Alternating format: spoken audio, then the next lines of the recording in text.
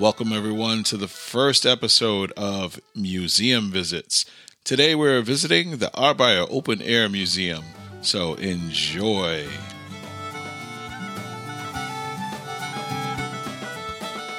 The Arbaer Open Air Museum is the museum that I most recently visited, and I had a really good time. Just to get right into it, Arbaer, it means river farm. So this museum used to be a farm, and now Arbaer is it's a larger area that is a suburb of Reykjavik.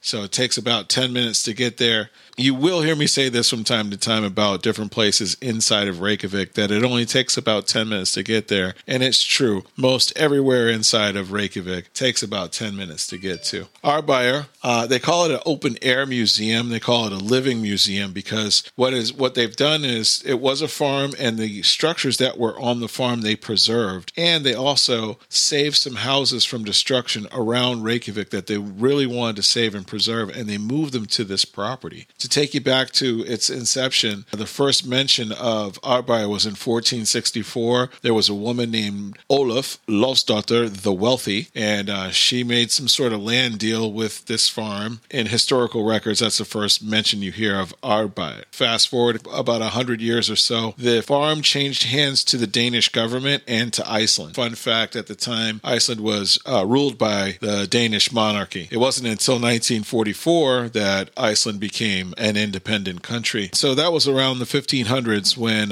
it changed hands again. Let's fast forward to 1704. So in 1704, there were two tenant farmers to farm the land, Simondur and Sigurður. Sigurður murdered Simondur, and it came out that Sigurður and Simondur's wife were in cahoots. They plotted to kill him, and that's exactly what they did, and they did not get away with it. Nope, they were executed the next year. So fun fact there. Fast forward again to 1881 when Mr. Eilifur Einarsson and his wife, Margaret Pétursdóttir, they moved in to farm the land. And what they did was they started a business. So they started a business that was catering to the travelers, because as it turns out, that Arbaer farm, it is right in the main thoroughfare that travels north and south. So traveling from Reykjavik going north, you would have to go right by this farm. And so what they did was they were catering to the travelers that were coming by. It's called River Farm because the farm is right next to a river, surprise, and the name of that river is called Elliðaá. Back in the old days, people would have to cross that river on horseback to get to the north, and in both ways. So when there was a bridge built over that river, then business really started to thrive there for them. They had the property until their death, and their daughter had the property after them, and then she relinquished ownership over to the museum in 1948, I believe. And in 1957, that's when it became official. It officially became a museum. That's when they started moving the houses to that property. When you go there now, it looks like a little town. One building, there's it's a gift shop, and you can get some coffee there. Give you a little map of the property, and then there's also another coffee shop there on the property too as well. So when you get there, it looks like a little town. It looks like a town square with all the houses that they've moved to the property. You know, it's just a snapshot of what life was like in the 1800s and the early 1900s. You had examples of all different types of businesses, like a store. There was a church, a couple of different churches, and one church that doubled as like a sports complex. There was the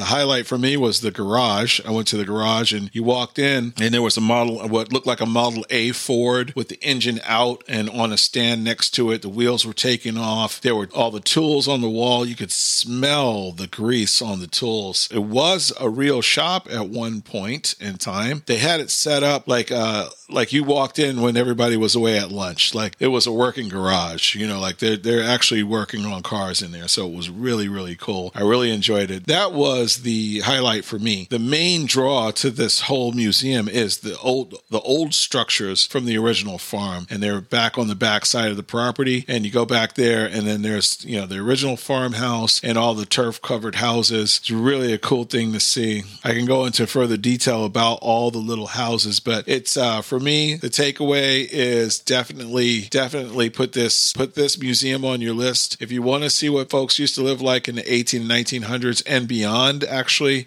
in Reykjavik, then absolutely go visit, pay them a visit. It's one of the city museums, so you can buy a card entry to that museum and all the city-run museums as well. And we'll be reviewing some of those in future episodes. But for now, absolutely go check out this museum. Put it at the top of your list. I'm definitely going back. It took me about an hour and a half to get to go through it. If you really want to make a day of it, I would say you could, set aside at least a couple of hours to check out the entire museum. And like I said, there's a coffee shop there, so you can grab a bite to eat, get some coffee while you're there, recharge. So you can get there. You can get there by car. You can get there by bus. It's only 10 minutes from downtown. So we're going to leave it at that. So stay tuned. Thank you for listening.